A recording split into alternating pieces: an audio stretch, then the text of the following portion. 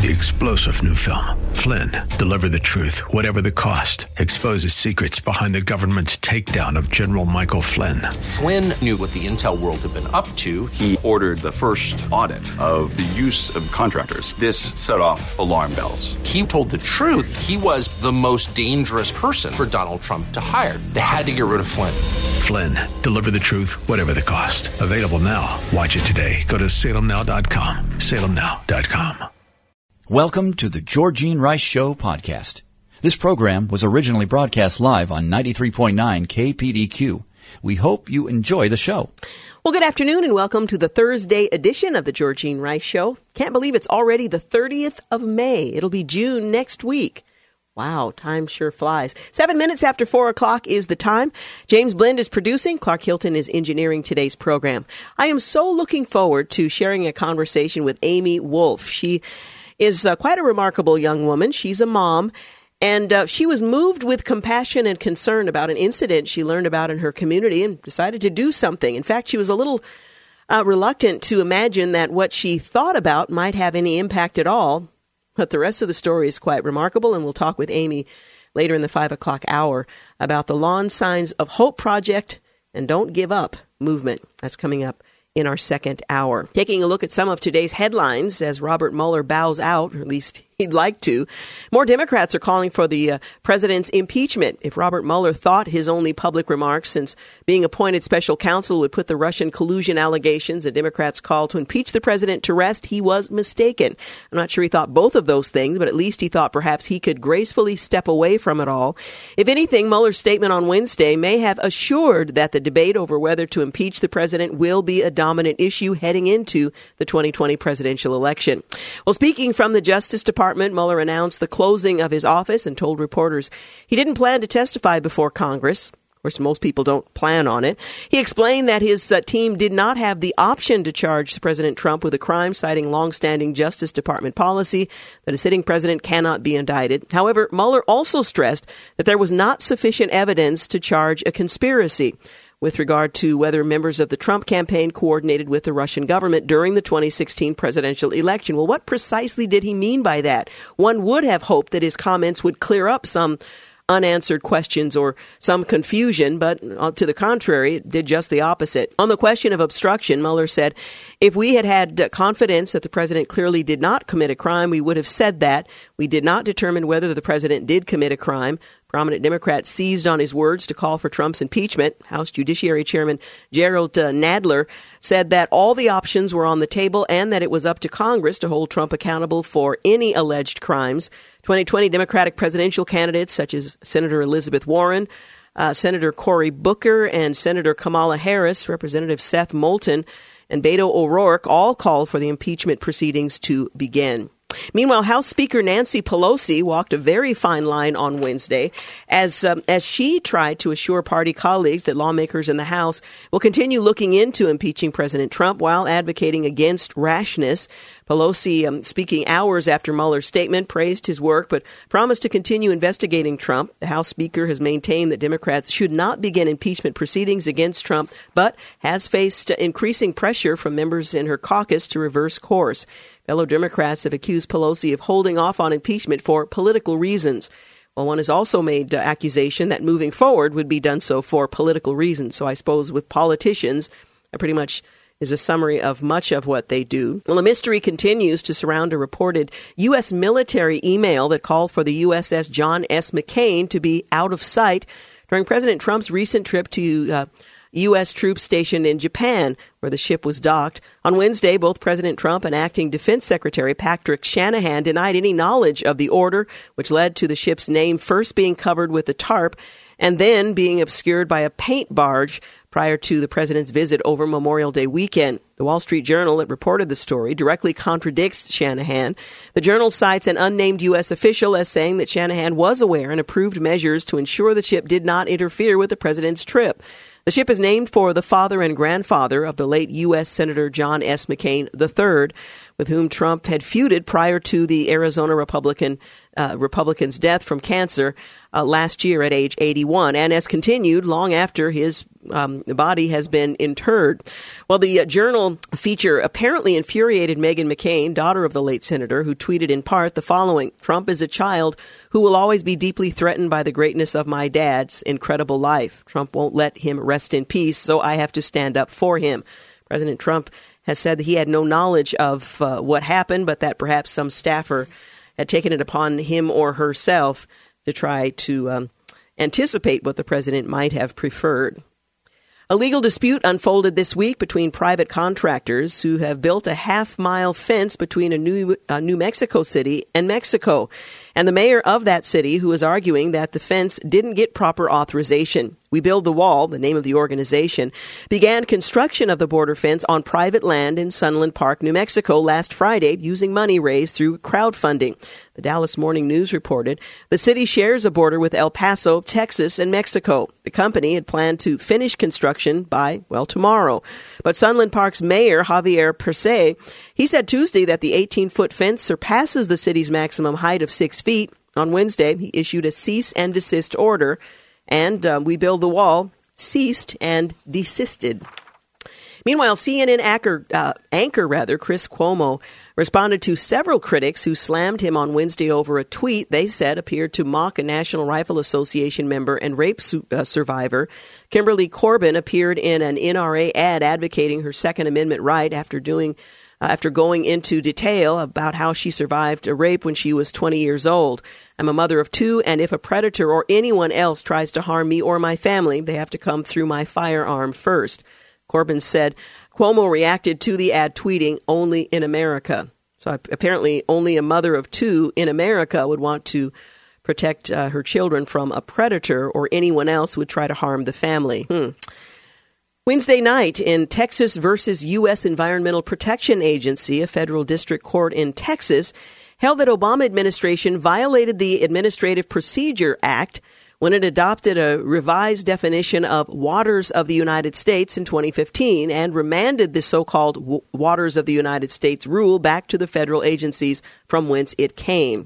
And Thad Cochran, a Mississippi Republican who brought Southern gentility to Washington and Washington largesse to the South over nearly 4 decades in the U.S. Senate, where he was past chairman of the powerful Appropriations Committee, died today in Oxford, Mississippi. He was 81. The Louisiana House of Representatives passed an abortion ban on a 79-23 vote on Wednesday, that would prohibit women from terminating a pregnancy once a fetal heartbeat has been detected. The governor, John Bell Edwards, indicated earlier that he will break with his party and sign the ban if it crosses his desk. It has now crossed his desk, and by all accounts, he has signed it into law. Meanwhile, Netflix chief content officer Ted Sarandos vowed to rethink the company's investment in Georgia if that state's recently passed ban on abortions, past the point where a fetal heartbeat can be detected, is not ultimately struck down by the courts. National Review's reports. Similarly, according to Reuters, Walt Disney chief operating officer Bob Iger said that it would be very difficult for the media company to keep filming in Georgia if a new abortion law takes effect because many people will not want to work in the U.S. state. Georgia, on its part, says we will not be forced to conform to Hollywood standards of morality, and they seem to be standing firm. We'll see what happens over time. You're listening to The Georgene Rice Show. Again, later in the 5 o'clock hour, we'll talk with Amy Wolf. She's a young woman who was simply struck by a statistic in her community. Her response has now traveled all around the world. We'll be back. You're listening to The Georgene Rice Show podcast. It's aired on 93.9 KPDQ. 19 minutes after 4 o'clock, you're listening to The Georgene Rice Show. Well, Maine banned what's been coined the phrase gay conversion therapy for minors on Wednesday, joining more than a dozen other states that have outlawed the controversial practice. Now, the practice is controversial because in many interpretations of it, it's a deliberate misnomer of what happens in talk therapy, where individuals seek the counsel of others in order to address unwanted same-sex attraction or gender dysphoria. But nonetheless, Maine has now joined a list of others that will ban that possibility for any minor. Meanwhile, Pope Francis has washed his hands after nearly a year-long silence. The Pope has officially addressed allegations that he knew about the sexually abusive Cardinal Theodore McCarrick and lifted sanctions that were imposed on him by Pope Benedict. I have said it many times, he said. I knew nothing, no idea. So there you have it. The Pope has addressed it directly, saying he had no knowledge of those accusations.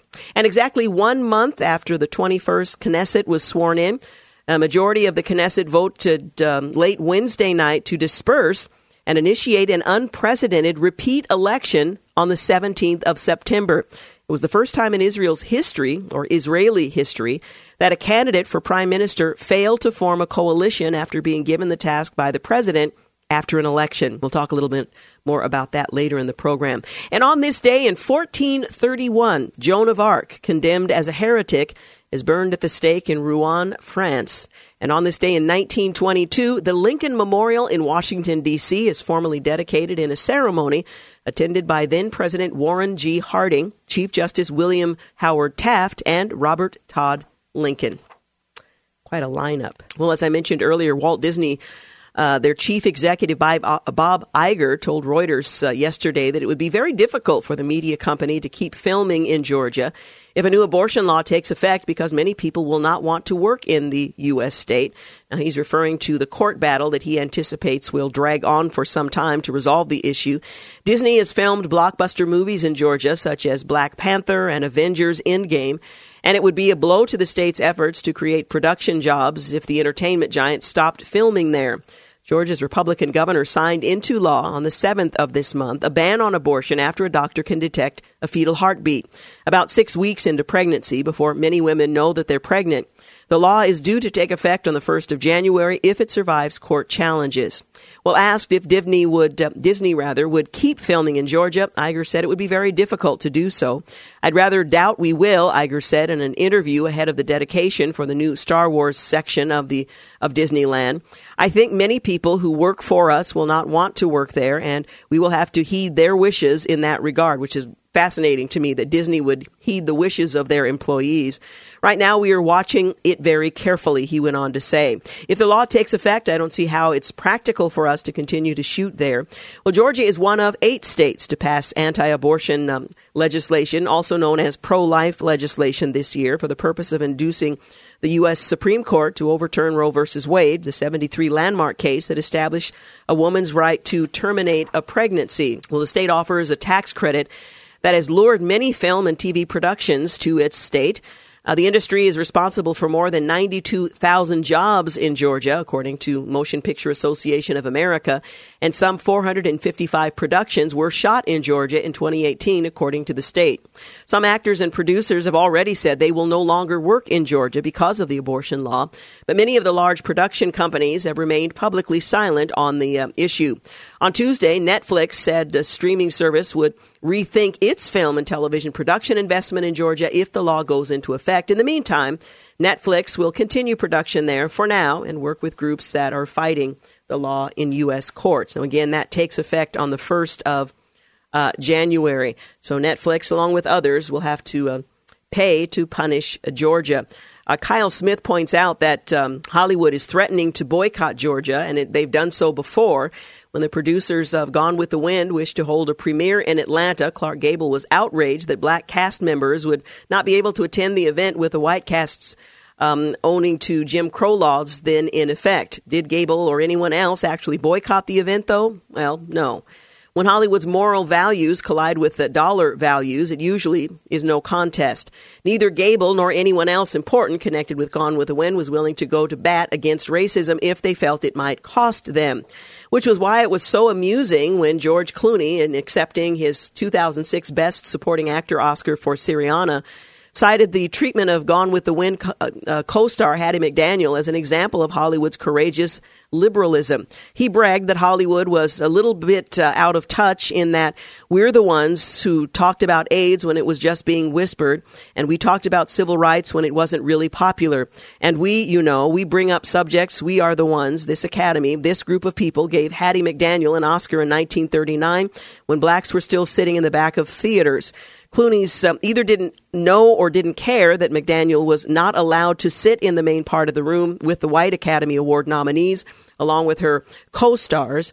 At the time she accepted that award. Even at the Oscar ceremony itself, then held in a hotel ballroom, blacks were effectively forced to sit in the back of the theater. So much for courageous Hollywood. So will Hollywood finally deliver on its threat to boycott Georgia over politics? Netflix has become the first major studio to threaten to leave, yet Netflix is in Georgia in the first place only because of the state's ruthless capitalism, tax breaks for big businesses, and right-to-work policies. The favorite smash-em-up of Hollywood grandstanding in the economics of the campaign. It was Will Ferrell's 2012 Koch brothers movie. In the film, the nefarious capitalists, the Mach brothers, as they were referred to in that film, are harnessing the full power of NAFTA to outsource American jobs. The sole funny element of the movie is that it decried the Mach brothers while being made in union-friendly, tax-refunding Louisiana. Ferrell and his buddies on the left, Zach and Adam McKay and others, outsourced the movie from California and its crushing cost structure. I suppose they could have demanded the movie be made in L.A. instead of Louisiana, but then it might not have gotten made. Money and all that. I mean, whoa, that's how Hollywood works. Well, this is why many people are pretty skeptical that Netflix is going to boycott Georgia. Netflix is an unusual kind of Hollywood studio in that it's spending money at a rate that would make Alexandria Ocasio-Cortez blanch. But Netflix is also having one of those objects in the mirror, maybe closer than they appear moments from a Jurassic Park movie. On the left, at an AT&T Rex, a new AT&T streaming service starring its Warner Media properties, set to launch in the coming months. On the right, a rampaging Mouse Raptor, Disney's new streaming service, debuting in November and fueled by all of the Marvel and Pixar movies. It's going to chomp off of Netflix. Overhead, there is Hulu, which Disney now owns, along with the Fox Film Studio, preparing to dominate Netflix and programming for grown-ups. The last thing Netflix needs to do at this point is creating problems for itself by pulling out of Georgia and forsaking all those tax subsidies that it has enjoyed and has allowed it to move forward. So it's a much more complex issue than one might imagine. We'll see what actually happens moving forward. First, of course, in the courts to see whether or not the law is allowed to take effect in Georgia or some of these other states, and then by Hollywood, who has enjoyed the benefits of doing its work in Georgia. Meanwhile, a doctor in Argentina has been found guilty of failing to accomplish his duties as a public functionary after he refused to perform a legal late-term abortion on a woman who was 23 weeks pregnant. Dr. Leonardo Rodriguez Lastra. He was prosecuted in the Argentinian town of Cipolletti for obstetrical violence. Now, he refused to perform an abortion, and he's been accused of obstetrical violence. He'll be sentenced during a special hearing in the days to come by a criminal court in this community. Well, Dr. Lastra could receive a suspended prison sentence of up to 2 years, meaning that if he once again were to refuse a legal abortion, he would immediately be sent to jail. He's also under the threat of being struck down from the register of licensed physicians, which would mean the loss of not just his job, but his work, his livelihood. He was judged on Tuesday of bearing penal responsibilities for having disregarded the law on abortion by omission. I would act the same again because no child's death is going to weigh on my conscience, he told Infobay days before the trial. He also described the horror of a late-term abortion and insisted that he would also aim to save both lives, that of the mother and that of the child. Dr. Lastra was holding his wife's hand while the verdict was read. He told the press he's still convinced that he's innocent and had not been expecting to be found guilty. He will appeal the sentence. He's already indicated. He also said in an interview after the verdict that he greatly desires to speak with women in the case and also has been open to that. The trial received a great deal of media attention in Argentina, where abortion remains illegal in principle, but is not punishable in so-called extreme cases, such as pregnancy resulting from rape or sexual abuse of a mentally impaired woman, or danger to the life of the woman following a federal Supreme Court ruling. So it's illegal in the state, except these with these exceptions. In the province, a legal protocol has confirmed these exceptions and provides women with a legal right to obtain abortion in a public hospital when they apply. Most doctors there and the neighboring towns are conscientious objectors, however, and it may be that this doctor is going to be made an example of to send a message to other doctors who, because of their conscience, have declined or refused to perform the procedure. 30 minutes after 4 o'clock, you're listening to The Georgene Rice Show. You're listening to The Georgene Rice Show podcast. It's aired on 93.9 KPDQ. 35 minutes after 4 o'clock, you're listening to The Georgene Rice Show. Coming up later in the program, in fact, in our second hour, we're going to talk with Amy Wolf. The Lawn Signs of Hope project has really spread all across the globe, and the Don't Give Up movement has been the result. We'll talk with her about that inspiring story when she joins us in our next hour. Well, as the LGBT movement continues to grow in power and influence, it started to market drag and transgender ideology to the most gullible group out there, children. Well, these efforts normalize concepts that are unscientific and that promote medical treatments that many medical professionals oppose. Take what happened recently on Mother's Day. Chips Ahoy, king of the commercialized processed cookie, tweeted an endorsement of its product by Vanessa Vanjie Mateo, the name of a well-known drag queen. I'm so thankful to have a mother like mine who supports me, who loves me through all my craziness. What's a sweet gesture for you to do for your mama, your real mama, your drag mama, whichever mama, whoever you feel or consider your mama. It's their day today. Get them a cookie, Vanjie Mateo said in the clip in full drag. Well, for those unfamiliar, this individual was a star on RuPaul's Drag Race season 10 and 11, which aired on VH1. He was featured prominently in drag, and in one episode is seen sharing a sneaky kiss with another contestant. And while the clip is clearly not an official Chips Ahoy commercial, at least it doesn't appear to be given the quality of the film. The brand tweeted something directly aimed at children, portraying choice, drag, cookies, and love together as one marketable package. Well, it was confusing for many children, to say the least. To clarify, the drag queens and individuals who identify as transgender are not the same. In fact, transgender advocates often oppose any correlation. RuPaul Charles, one of the most famous provocateurs who marketed drag to the masses as merely an occasion to play make-believe, said in one episode of The Real, drag is really making fun of identity. We are shapeshifters. We're like, okay, today I'm this, now I'm a cowboy, now I'm this. Transgender people take identity very seriously. Their identity is who they are, end quote.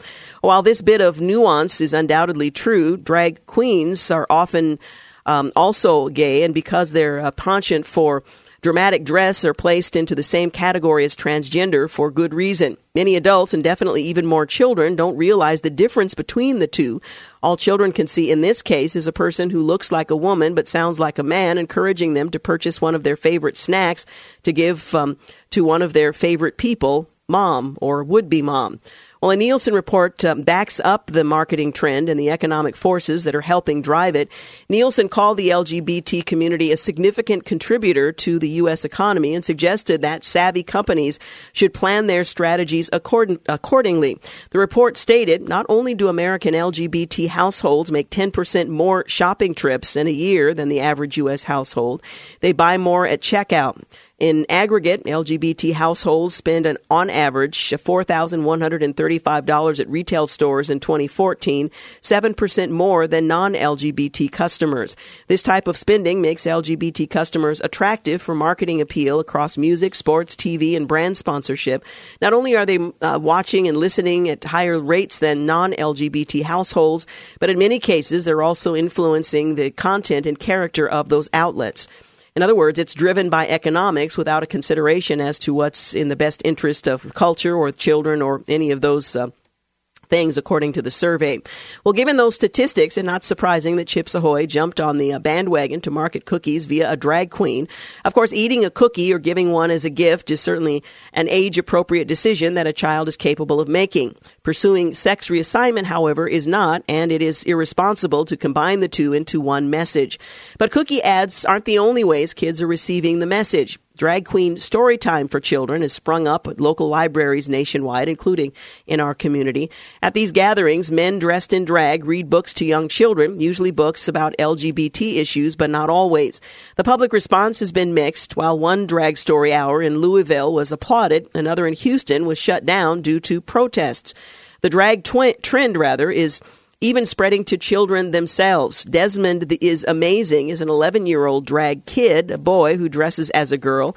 He recently posted a video with another adult drag queen in which the adult made a comment about snorting ketamine, which the kid may not have even understood.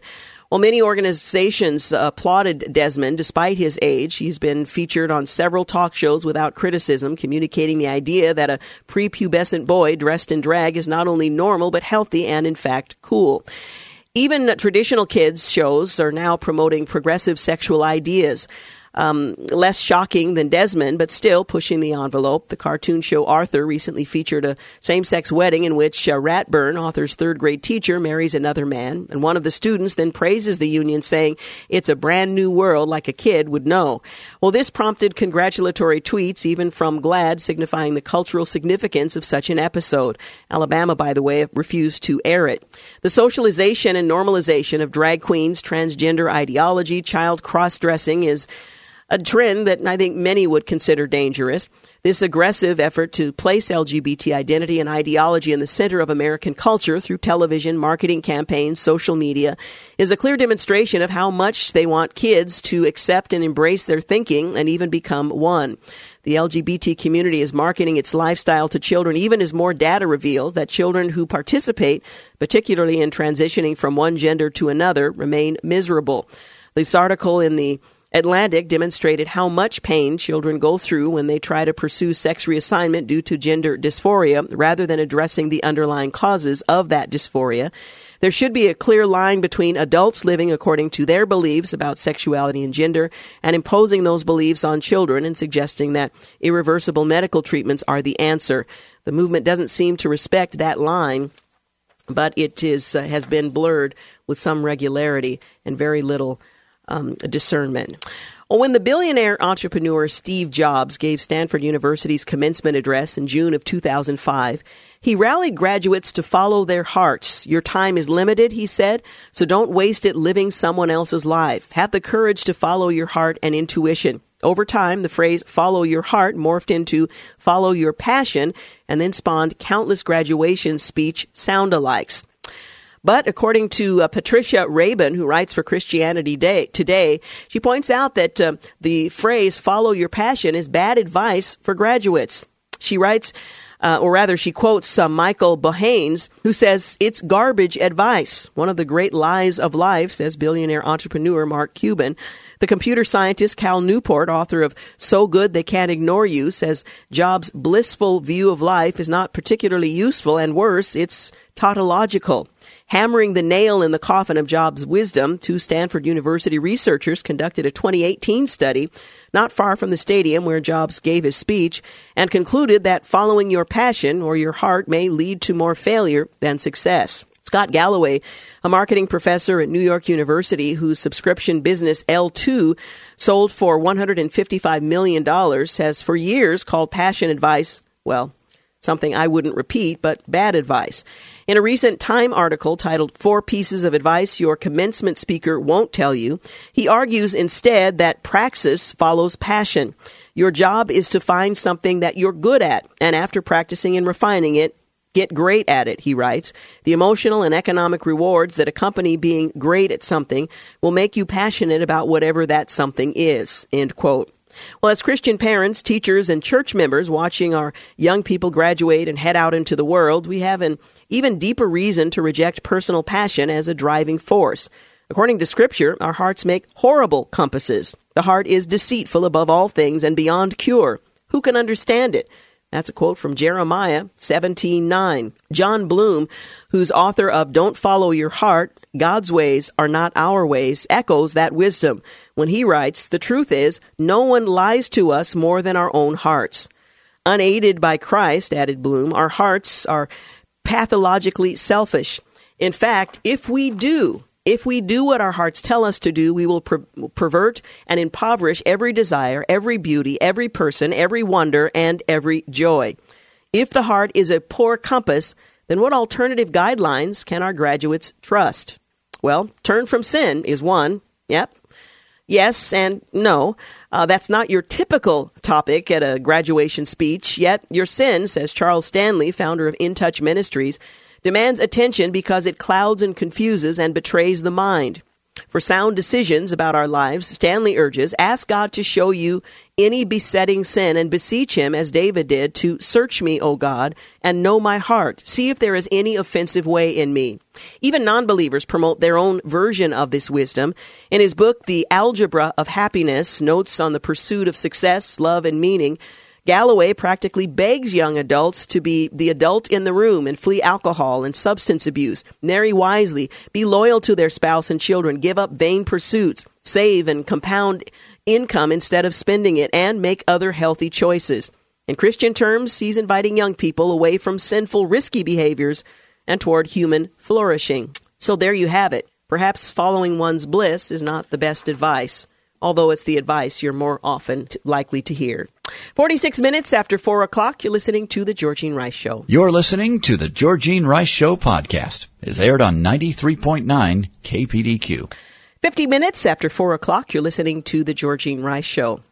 Well, exactly 1 month after the 21st Knesset was sworn in, a majority of the Knesset voted late Wednesday to disperse themselves and initiate an unprecedented repeat election on the 17th of September. It was the first time in Israeli history that a candidate for prime minister failed to form a coalition after being given the task by the president after an election. Well, Prime Minister Benjamin Netanyahu told the Likud faction ahead of the vote that he had not succeeded in reaching a compromise with leaders on the controversial ultra-Orthodox conscription bill, and that he had also tried unsuccessfully to woo MKs from the opposition to join his government.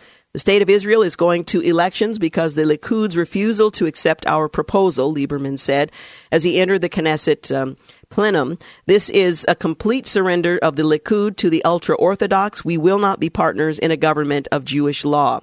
Well, tourism minister, head of the Likud negotiation team, told reporters it's over as he arrived at the meeting. Environmental Protection Minister Ze'ev Elkin said that there was no choice but to hold new elections due to the intransigence and refusal to accept 1,000 compromises that had been offered throughout the last week. Well, the vote, taken just after the midnight deadline by which Netanyahu needed to tell President Reuven Rivlin whether he had been able to form a governing coalition, was 74-45 in favor of dispersing. Opposition to the MKs shouted shame, shame, shame in unison ahead of that vote. The Likud initiated the bill to dissolve the Knesset rather than give Rivlin a chance to appoint someone other than Netanyahu to form a government. Well, in presenting the bill to the Knesset, they said that they are disappointed by the situation, but we are forced into it, admitting that the decision would not be remembered positively in history. Well, the bottom line is exactly 1 month after the 21st Knesset were sworn in, a majority of that organization voted late Wednesday to disperse themselves and initiate an unprecedented repeat election on the 17th of September. Now, this is interesting because Benjamin Netanyahu barely won his re-election bid. It was very tight and controversial, as you might recall. So it will be fascinating to see what happens with the do-over. Lieutenant General Robert Ashley, who's the director of the Defense Intelligence Agency, said yesterday that Russia is likely conducting low-yield nuclear weapons tests. That's an indication that Russia doesn't share the same understanding of the Comprehensive Test Ban Treaty that the U.S. does. Well, in the United States understanding, the treaty prohibits any nuclear weapons experiments that produce yield. As a consequence, the United States ceased all yield-producing experiments and instead relies on computer simulations and experiments that don't produce yield. Well, since 1992, the U.S. has not tested a single nuclear weapon. Well, the treaty itself doesn't define what constitutes a nuclear weapons test, one of its major flaws that led to the treaty's rejection by the U.S. Senate in 1999. According to Ashley, Russia probably is not adhering to its nuclear testing moratorium in a manner consistent with the zero-yield standard either. Well, Ashley's remarks are the first U.S. government official's suggestion that Russia's nuclear warhead modernization activities are inconsistent with the U.S. understanding of that treaty. Russia's activities are inconsistent with that understanding of the Test Ban Treaty, and it's been discussed previously, including the 2009 Strategic Posture Commission report and in the 2012 National Research Council report on the treaty.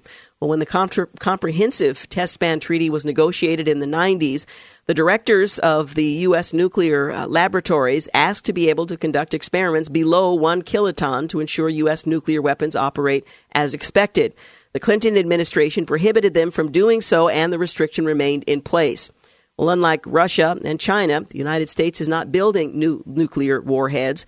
Instead, it conducts life extension programs on existing warheads, the average age of which is almost 30 years. Well, that means that the majority of weapons scientists and engineers who actually have any experience of fielding new design nuclear warheads are either dead or retired or very close to it. It was also not until fiscal year 2016 that Congress established the Stockpile Responsiveness Program, aimed at building up and exercising all capabilities to conceptualize, study, design, develop, engineer, certify, produce, and deploy nuclear weapons. The Trump administration requested $34 million for the effort in fiscal year 2019, the first time a substantive amount of money has been requested for that program. The United States would have a lot to gain from conducting very low-yield nuclear warhead experiments. One example, it could further validate computer codes it uses to make judgments about impacts of aging on nuclear warheads. It would improve the proficiency of people in charge of the U.S. nuclear warhead stockpile and increase overall flexibility and resiliency of the U.S. nuclear posture. It also potentially could lead to a better understanding of what kind of warhead modernization activities adversaries and competitors can do using the latest technologies and low-yield experiments. Well, the United States must think long and hard about what Russia and China's nuclear warhead modernization activities mean for the long-term viability of current U.S. approaches to the maintenance of its nuclear stockpile. By not conducting any nuclear experiments, the U.S. is potentially foregoing military advantages that it now appears the Russians are not. So rather interesting to consider the impact that may have over time. Well, I've learned today that Promise Keepers is returning. The AT&T Stadium in Arlington, Texas, home of the Dallas Cowboys, will host the first in quite some time Promise Keepers large event. Ken Harrison has some exciting news about what's in the near future for Promise Keepers. He says it's going to be more powerful than ever, more necessary than ever. He says, and I'm quoting, "Men, we have heard you. We're bringing back the signature Promise Keepers experience and so much more. There's nothing like the experience of tens of thousands of men locking arms as one, shouting and singing praises to God in a gigantic NFL stadium." And apparently that's what's going to happen. On July 31st through the 1st of August, 1 million, August 1st, 2020, a projected 80,000 men will join together to raise the roof at the AT&T Stadium in Arlington, Texas, home of the Cowboys. We will also simulcast, he says, the event to a projected 5 million men, spreading the impact far across our nation and the world, urging men to mark their calendars. Can you imagine, he goes on to say, what would happen if the men of America stepped forward and truly lived out their responsibilities before God? Can you imagine the sea change we would witness across our nation? For too long, he says, society has pushed men to be passive and feminized. We are told we're toxic. Men are taught to sit by and do nothing while our families crumble around us. But the Bible has something else to say, and he quotes the Apostle Paul. That's why our next event will feature speakers who will preach from the Word of God and inspire men to take up their responsibilities as servant kings, and goes on from there.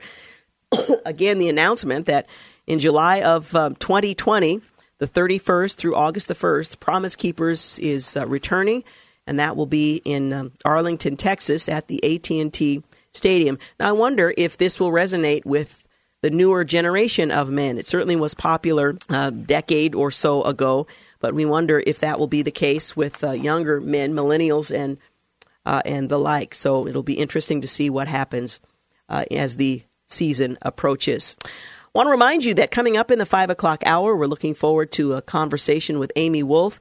She is the originator of the Lawn Signs of Hope project. Didn't start out with a formal moniker like that, but it certainly has had an impact, beginning in Newburgh, then across the state of Oregon and across the country.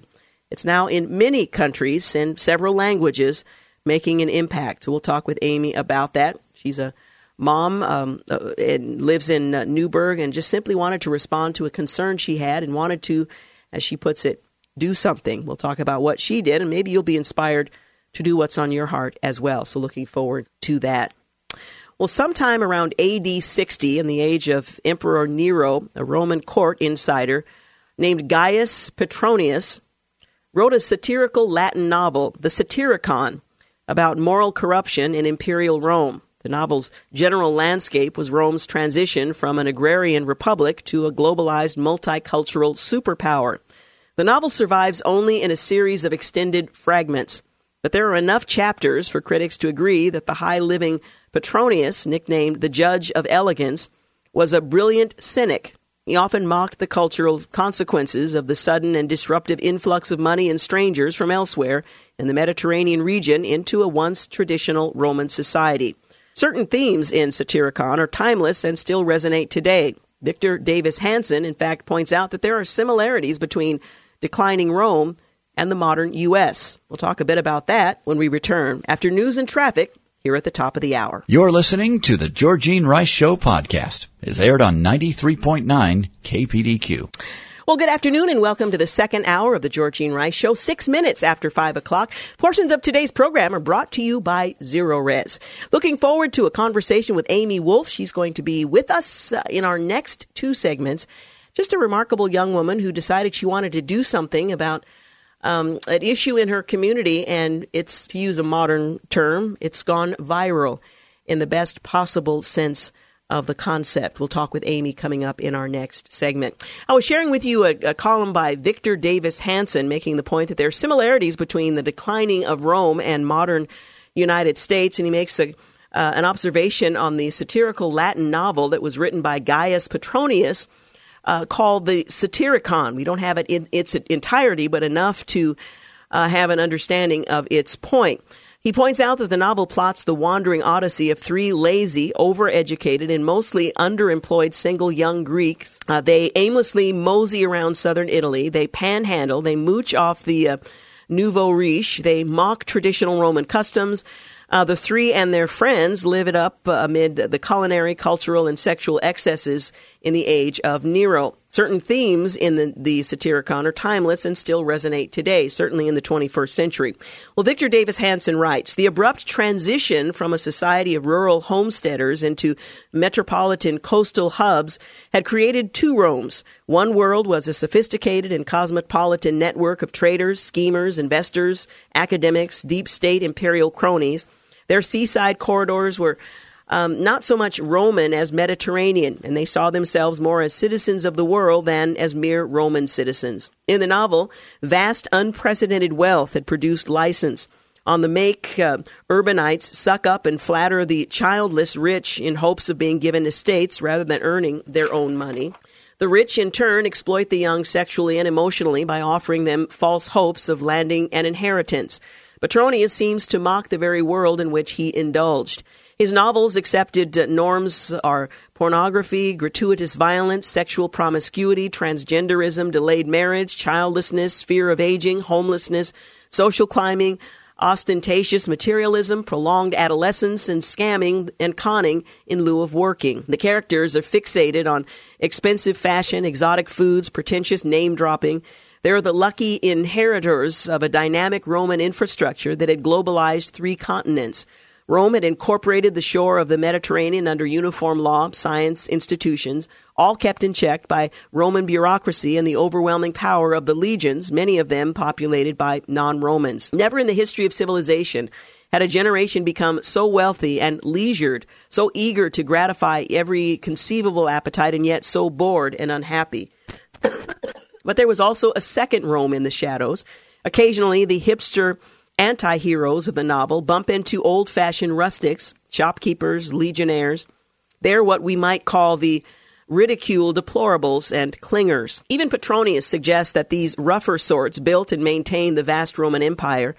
They are caricatured as bumpkins and yet admired as simple, sturdy folk without the pretensions and decadence of the novel's urban drones. Petronius is too skilled and satirist to paint a black and white picture of good old traditional Romans versus their corrupt urban successors. His point is subtler. Globalization had enriched and united non-Romans into a world culture. That was an admirable feat. But such homogenization also attenuated the very customs, traditions, and values that had led to such astounding Roman success in the first place. The multiculturalism, urbanism, cosmopolitanism of the Satyricon reflected an exciting Roman mishmash of diverse language, habit, lifestyle drawn from Northern and Western Europe, Asia, and Africa. But the new empire also diluted a noble and unique Roman agrarianism. It eroded nationalism and patriotism. The empire's wealth, size, and lack of cohesion ultimately diminished Roman unity, as well as traditional marriage, childbearing, and autonomy. Education likewise was seen as ambiguous. In the novel, wide reading ensures erudition and sophistication and helps science supplant superstition. But sometimes education is also ambiguous. Students become idle, pretentious loafers. Professors are no different from loud pedants. Writers are trite and boring. Elite pundits sound like gas bags. Petronius seems to imply that whatever the Rome of his time was, it was likely not sustainable, but would at least be quite exciting in its splendid decline. Petronius also argues that with too much rapid material progress comes moral regress. His final warnings might be especially troubling for the current generation of Western Europeans and Americans. Even as we brag of globalization or globalizing the world and enriching the West materially and culturally, we are losing our soul in the process. Getting married, raising families, staying in one place, still working with our hands, and positioning or postponing gratification may be seen as boring and out of date, but nearly 2,000 years later, all of that is what still keeps civilization alive. It made me want to go back and revisit the Satyricon and the writings of Gaius Petronius, who wrote the satirical Latin novel by that name about the moral corruption in imperial Rome, because there is much to be recognized from our own age in perhaps the imperial West. Well, almost everyone has an eerie tale to tell. Perhaps you've been talking to a friend about an island vacation when suddenly deals for the Maldives or Hawaii pop up on your Facebook feed. Or you're talking to a coworker about yard renovations when advertisements for lawnmowers litter your Twitter account. Or maybe you were talking about why you stopped drinking and a random sponsored article about the growing trend of elective sobriety is suddenly in front of your eyes. Is it creepy? Is it coincidence? Was your smartphone eavesdropping on your conversation? Well, it's easy to feel like your phone is spying on you. It is actually spying on you, but it is eavesdropping. Alex Hammerstone, Government Risk and Compliance Practice Lead at information technology security firm Trusted Sec, says via email that the reason why we see ads pop up that seem to correlate to the exact thing we were just talking about is because technology and marketing companies gather extensive amounts of personal and behavioral data on us. But it's not from eavesdropping. It's from surfing the web, shopping, posting on social media, and other things people do online. Well, Hammerstone stressed that there are simply huge databases about individuals and also about larger behavioral patterns that play with our psyche. For instance, people who search online for mortgages and also for vacations tend to have a baby within 9 months. So if an advertiser sees the first two indicators pop up for a particular user, they'll start delivering them ads on baby products. This is nothing to do with eavesdropping, but from regular data collection of online activity and correlating that with established behavioral patterns, he says. And the reason that ads appear so on the mark and targeted are twofold. First, it is psychological that you focus on the super targeted ads, similar to how a fortune teller works. They'll make 10 statements and one is correct, and that's the only one that we remember. Similarly, if you mention to your friends that you've been, for example, wanting a bike and suddenly pops up on your feed, you may be startled by the bike ad and think your phone is listening, but ignore the fact that you also got 20 ads for something you never want to buy or even consider, Hammerstone says. So it's an interesting formula that he suggests is at least a partial explanation as to why there seems to be so much correlation with what we are thinking about, talking about, pursuing, and what suddenly appears on our social media or other sites we may be perusing. So is your cell phone eavesdropping? He says, not really. Up next, we're going to talk with Amy Wolf. I hope you'll stick around. It's a great conversation about a woman who just wanted to make a difference and did far beyond what she ever imagined possible. You're listening to The Georgene Rice Show. You're listening to The Georgene Rice Show podcast. It's aired on 93.9 KPDQ. All right, we're back. Good afternoon. You're listening to The Georgene Rice Show, and I'm so excited because I have a friend in studio. Amy Wolf is joining me. Now, just to tell you who she is, she's a George Fox University alumni. She is a speaker coach at Distinction Communication, Inc., along with her dad. She also is a TEDx speaker coach for TEDx Portland. Is that the right way to say that? Is it TEDx Portland? Yes. Anyway, so she's been around in our community for some time, and I'm just delighted to introduce her and to talk to her about a project that she began that initially she thought, no, this may not be a great idea. And it's ended up having a significant impact all around the world. So first, let me just say, welcome, Amy. I sure appreciate your coming in today. Oh, thank you for having me. There is an interesting story about how we met many years ago. Yeah, in fact, you mentioned that before our conversation officially began, so I'm sitting at the end of my seat to hear the rest of this one. Well, I think you were speaking at George Fox University when I was a student, so that must have been 2005-ish. And I remember I heard you speak, and I came up to you afterwards. You were so approachable, and I said, I feel like part of my story and how God will use some of my testimony and suffering and life experiences will be becoming an inspirational speaker like you. And all I remember you saying is you weren't quick to brush me off or move on to talk to someone else, but I remember you just being so positive, like just a cheerleader and awesome. That's going to be awesome. Go for it. And I remember that really brief encounter from so long ago. And what's interesting is it's been fulfilled in totally different ways than I thought it would look like. But really, really cool how that dream has been fulfilled. And you were one moment cheering me on. And I thought you should know that. Well, I appreciate knowing that. Yeah. You know, it's interesting how God uses just these little brief encounters to encourage us. And I'm grateful to be a small part of your big story. So thanks for sharing that. Yeah, thanks for really encouraging appreciate me. it. Well, Amy, you were responding to an issue in your community. You live in the Newburgh area. And there had been, as we've seen across the country, a number of suicides among young people. And while most of us might have said, this is just tragic, we want to do something about it, we don't quite know what to do, you decided, well, I am going to do something about it. But you weren't convinced, at least initially, that it was the right thing to do. Tell us the start of the story that has taken your inspiration, taken you essentially around the world. Yeah, it started in May 2017. We are part of a church small group of 4 families. Young kids running around, screaming, and every week we promise we're going to find a babysitter, and we never do. We've been together for 7 years. Some of us have traveled to Africa together, just a really small group of friends that meet regularly. So one night we were meeting together, and one of the friends is a teacher in the Newburgh School District and told us about the suicide rates that he had learned of in our community. And I was just baffled. I don't even remember the number. I just remember the feeling like I was knocked over. I am a doer.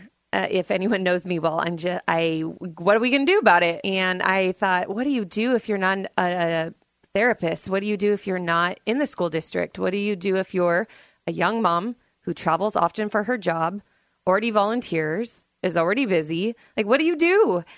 And I had this idea of yard signs for years after reading Bob Goff's book, Love Does. Have you read it? Yes. Yeah, so I read that book, and while I did, I was thinking extravagant love to strangers. What would that look like? And I just had this random idea of these yard signs that would say positive things. Well, every couple months I would think about those signs and just think, that's weird. That is just too weird. But in May of 2017, that night at small group, I thought something I can do is I can just go print those signs finally after so many years of just thinking about it. So I contacted a friend who is a graphic designer. I said, do you have access to cheap signs? They're expensive. And so she did. She designed some signs for us. Jake and I, one Saturday morning with our girls, went out to stake these signs anonymously around Newburgh, particularly in yards around the high school. We knocked on strangers' doors, showed them the sign, no website, no hashtag, no strings attached, not a church, not an agenda, just a family trying to do something. They did not hesitate. And there were some doors I knocked on. I'm like, I don't know what they're going to respond. And they were so willing to allow us to put these words in their yards. The promise was that we would come and collect them after 2 weeks. It wasn't a forever promise. Yeah. But I remember 2 weeks later, we went and picked up signs, and I had one of the families find us on Facebook and message me and say, we didn't realize that when you put the sign out in our yard for other people, that it would become a really important message for our family in our house. Can you come back and put the sign out? We need this hope. We need the encouragement that we didn't know we needed at the time. And so, of course, drove back out, stuck back the sign in their yard. But within a few hours of staking the signs, I started seeing activity on Facebook in our community. We have a community page. Where are these signs from? And people wanted signs in their yards. Yeah, in fact, you started with, about 20 signs, and then you started getting calls. We want signs in our yard. We want signs at our business. And you ended up having to print significantly more than your initial run. I think in the first week, we had printed 150 signs or ordered them. And then it was a logistical nightmare of, I got a message on Facebook, but then I got a message on Instagram, but then I got an email. And how do I go back to these people? And so quickly we realized if this is going to continue, even just for a week, we got to organize. Mm-hmm. So we made a website, got a bank account. We did some things to set us up, and then another month, and then another month, and then it starts to get outside of Oregon real quick. And then we realized this is a thing. Like, we started a thing. I remember calling my friend Vanjie. I was panicking. Are we a business? Are we a movement? Are we a nonprofit? What is it? What are we? And we decided to just stay a movement for a year and a half. And as momentum has picked up, we have decided we became a legal 501c3 nonprofit organization. Thanks to Elaine Powell, attorney from downtown, did it pro bono for us, some of the work. Because we sell all of our goods at cost. We make no money. We have no margin for overhead. A few pennies here and there to help cover some expenses, which might have to change as we scale. But that's the mission of the organization, is that we provide tokens of love and hope through yard signs, wristbands, stickers, car decals, pins, all sorts of things. We provide it at cost so that people can spread hope and love. Well, let's talk about the message itself, because there are a number of very brief statements that are being made, but are having a significant impact on the hearts of those who either display the signs or the other paraphernalia or are reading them in passing. What are you saying?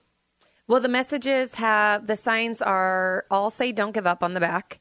And the fronts have different messages like, you matter, you are worthy of love, it's not too late, you are not alone, one day at a time, sure, you are enough.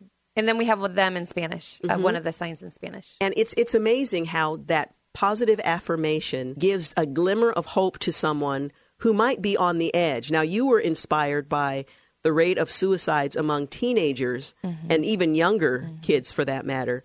But this has really resonated in the hearts of everybody, teenagers as well as their parents and grandparents and families and so on.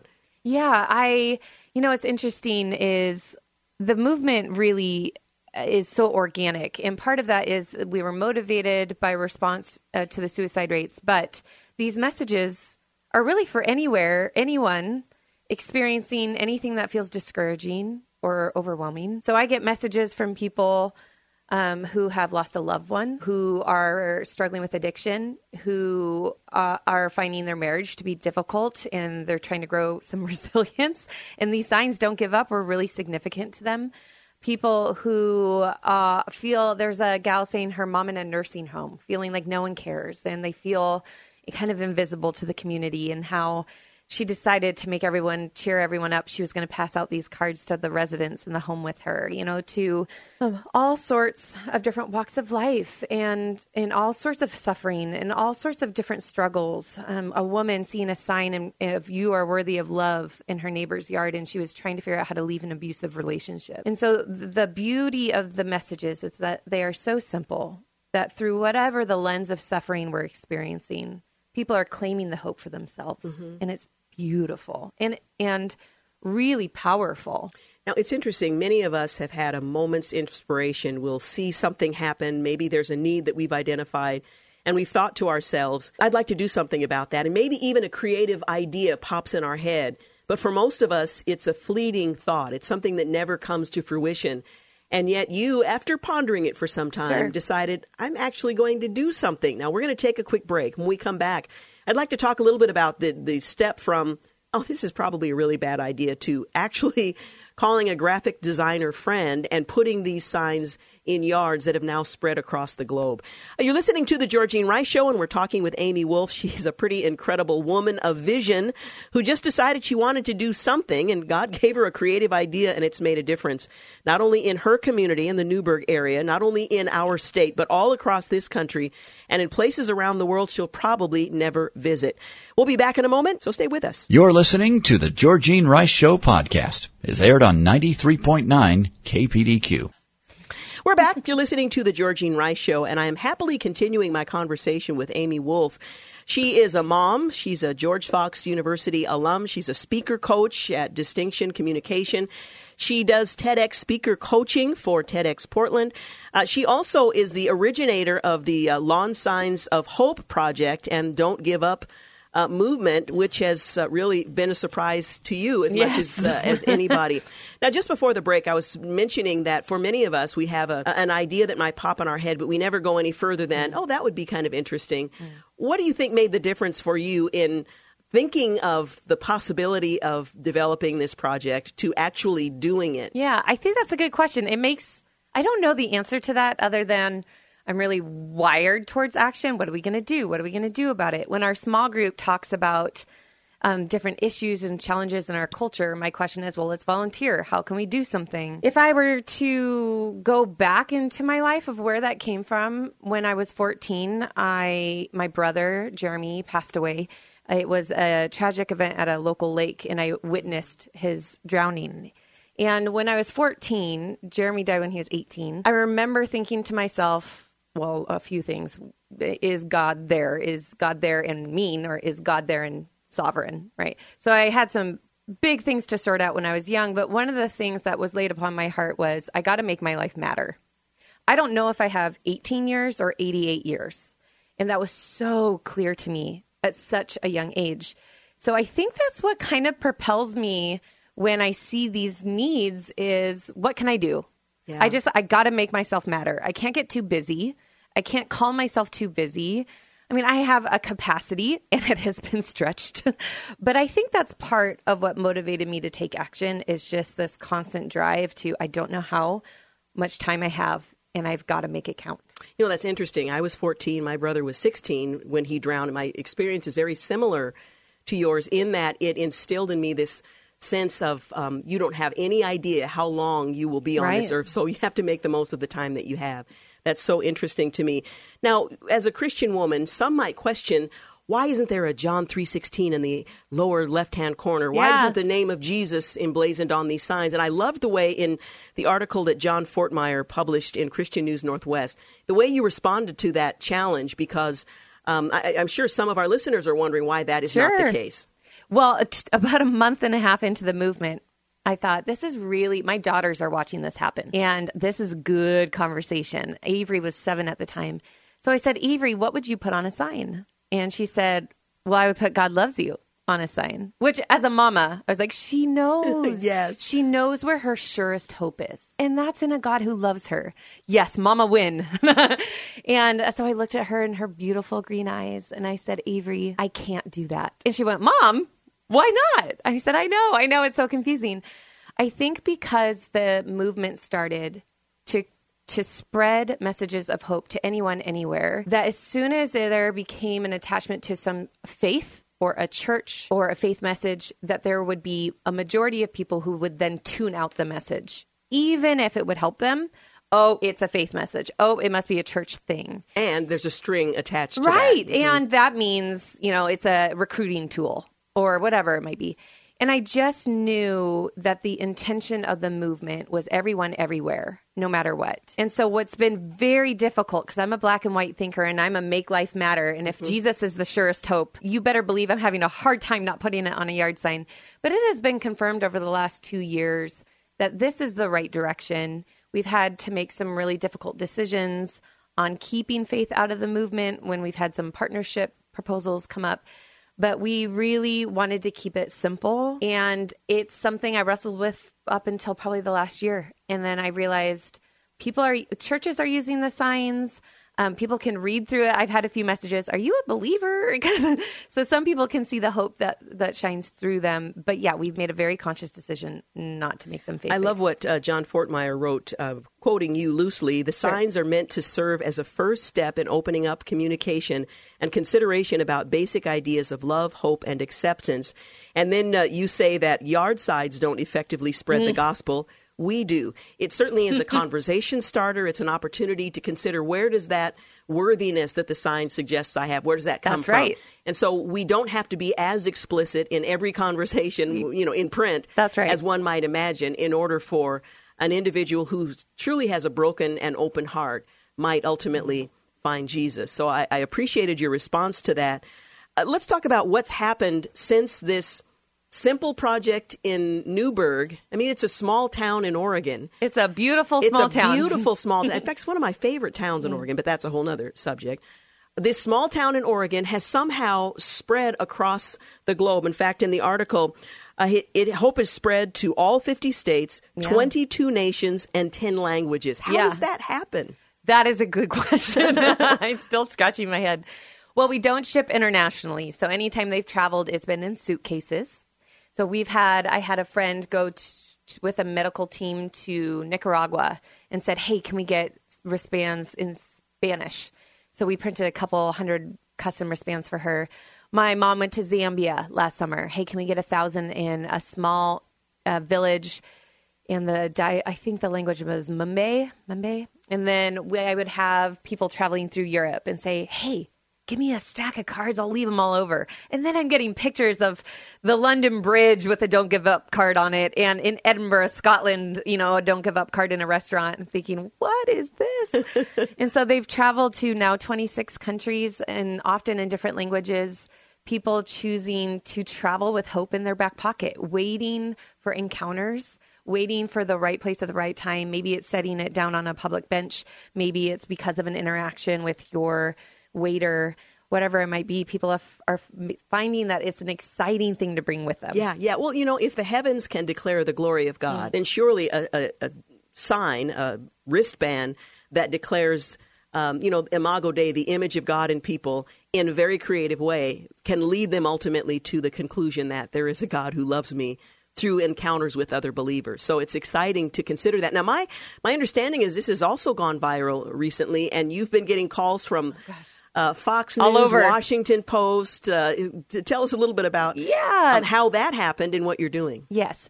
A dad in Seattle, a stay-at-home dad in Seattle, reached out to us about a month ago and said, we want to order some signs. We heard about what you're doing through an organization called Mission Increase Foundation. Mm-hmm.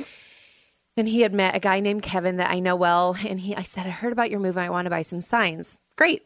Sent him some signs. He purchased some signs. And then he said, man, I need some more. Okay.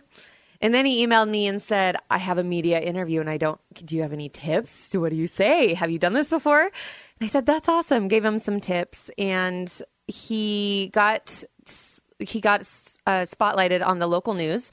The national affiliate picked it up. I think it was CNN first, maybe. I don't know, CNN, and then Yahoo Lifestyle covered it, and that article went viral.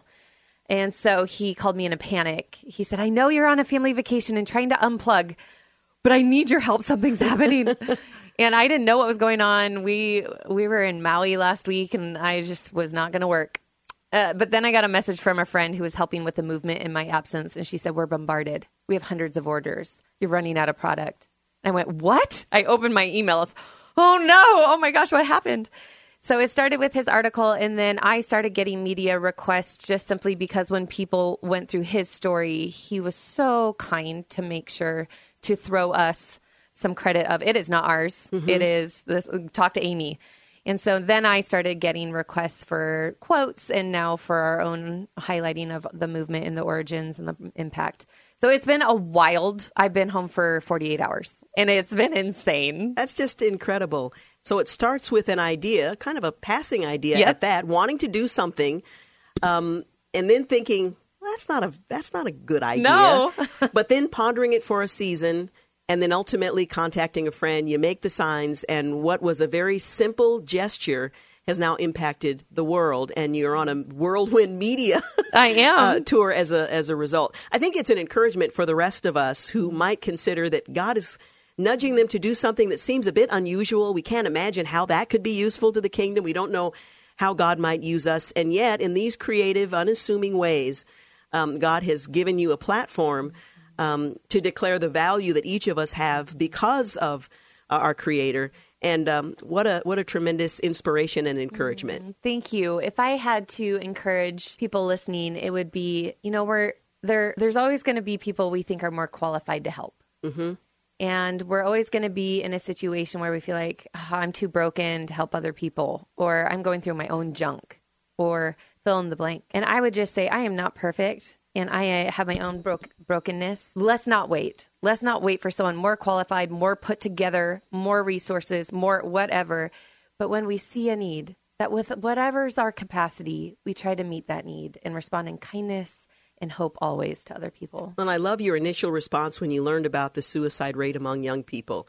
We got to do something. Yeah. And it starts there. There's an open heart, and it's a pliable heart, and God can use that. He can just drop a little inspiration, and it may seem a bit peculiar, a little unusual, unlikely to have much of an impact, and yet your story tells us otherwise. So I want to encourage anyone listening, because the truth is all of us are broken. We're just broken in different ways. So if we wait till we're all whole, then nothing will ever be accomplished.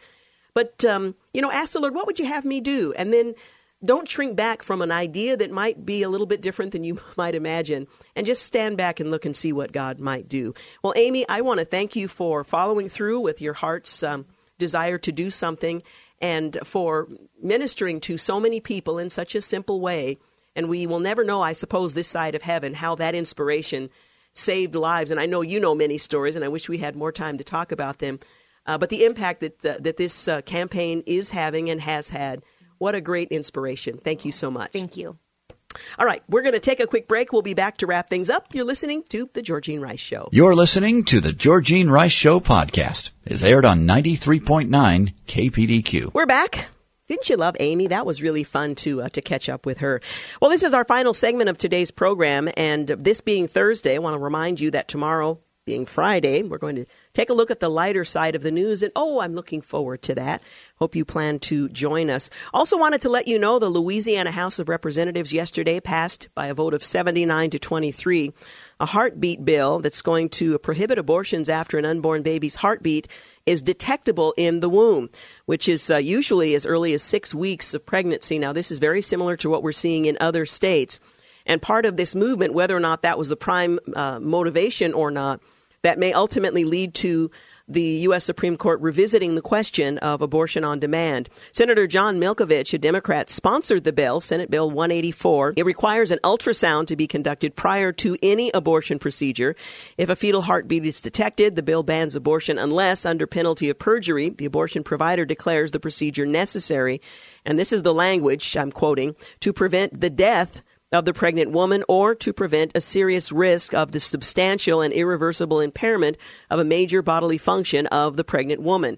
Now, it's this explicit because the word health has been so broadly interpreted that it would virtually provide for an abortion under any circumstance. And so they wanted to be very explicit about what exceptions were in place. Well, the bill also includes an exemption in the case that a physician certifies that the unborn child has a profound and irredeemable congenital or chromosomal anomaly that is incompatible with sustaining life after birth. So this would not include, for example, someone who has Down syndrome, because having a sustaining life after birth would not be in question. Well, the House rejected an amendment that would have provided an exception to the bill for rape and incest. Doctors breaking the law could face up to 2 years in prison and lose their medical license. Well, in a statement that was posted on Twitter shortly after the vote, Democratic Governor John Bel Edwards wrote, "As I prepare to sign this bill, I call on the overwhelming bipartisan majority of legislators who voted for it to join me in continuing to build a better Louisiana that cares for the least among us and provides more opportunity for everyone." So the trend is continuing, and now added to that growing list is Louisiana, that is chosen to protect the unborn. Now this, as I mentioned earlier in the program, that in Georgia there are significant threats to the movie industry abandoning the state, and they've thrived in the state of Georgia. They've made accommodations so that it's cost effective and so on. If the law goes into effect. So this is going to be a challenge, at least in Georgia, if not elsewhere, to weighing out is the economic benefit of having movies made here if they follow through with this threat. Does it outweigh the value of the life of the unborn? And so that drama is unfolding in that area. Also, we have been witnessing powerful storms and tornadoes. They've been hitting central and midwestern areas of the country very hard. The severe weather has brought devastation in many communities, and I wanted to let you know that one of the options available to you, if you'd like to respond, is Samaritan's Purse. They've deployed their disaster relief units to help storm victims in hard areas hit, for example, Michigan, Missouri, Ohio, and Oklahoma. They apparently have staff and volunteers that are going to be helping homeowners, sharing the love of Christ in the midst of all of that. You can learn more about the ministry and their U.S. disaster relief efforts. I know there are lots of opportunities and options available. Samaritan's Purse is one of them. And this, of course, is the ministry of Franklin Graham, who is the son of the late Billy Graham. Again, to learn more about the ministry and their U.S. disaster relief efforts, you can go to their webpage, SamaritansPurse.org, and there's more information about how you can help those who are struggling. Also, I wanted to mention tonight is the Palau Association's Show and Tell.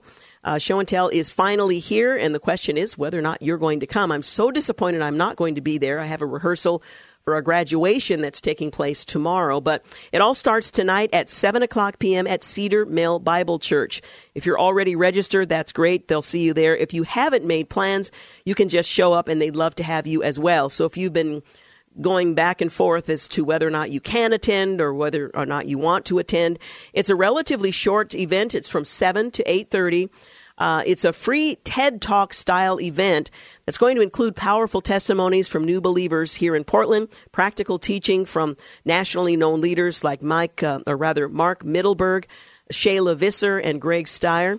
It's going to be a great evening. They want to pack out Cedar Mill Bible Church, not just for the ability to say, look what we did, but because it means those of us who really want to show our faith, but also talk about it in a constructive way right here in our community, will be encouraged by the stories of new believers from our community, as well as those who can help us learn how in the regular course of walking through life, we can make our faith relevant. It doesn't have to be awkward. It doesn't have to be untimely. It can be just a natural course of relating to people that God has put in our circle of influence. They're also going to be celebrating the release of Luis Palau's latest book, his best by far, according to his son. In fact, we talked with him here in the studio just recently, and I was so touched by how Kevin referred to the book and how meaningful it has been to him and his family. You're also going to be able to get a copy of the book. It's scheduled to be released on the 4th of June. You can greet Luis Palau in person. I believe he's going to be signing books as well. So all of that starting at 7 o'clock p.m. this evening at Cedar Mill Bible Church. Well, I want to thank James Blend for producing and Clark Hilton for engineering today's program. Thank you for making the Georgene Rice Show part of your day, and have a great night. Thanks for listening to the Georgene Rice Show podcast. If you'd like to download a podcast of the show or would like more information on today's guests, please visit the show at kpdq.com or on Facebook. Follow the show on Twitter at GRiceShow and like us on Facebook. And join us live every weekday at 4 for more critical thinking for critical times on 93.9 KPDQ. 3-star general Michael J. Flynn, head of the Pentagon Intelligence Agency, knew all the government's dirty secrets. He was one of the most respected generals in the military. Flynn knew what the intel world had been up to. He understood its funding. He ordered the first audit of the use of contractors. This set off alarm bells. The explosive new documentary, Flynn, Deliver the Truth, Whatever the Cost, uncovers the facts behind this scandal. Flynn told the truth. He was the most dangerous person for Donald Trump to hire. I find out the worst enemy that I'm going to face in my life is right here in America. They took my assessment and they wanted me to change it. And I was like, I'm not changing it. They had to get rid of Flynn.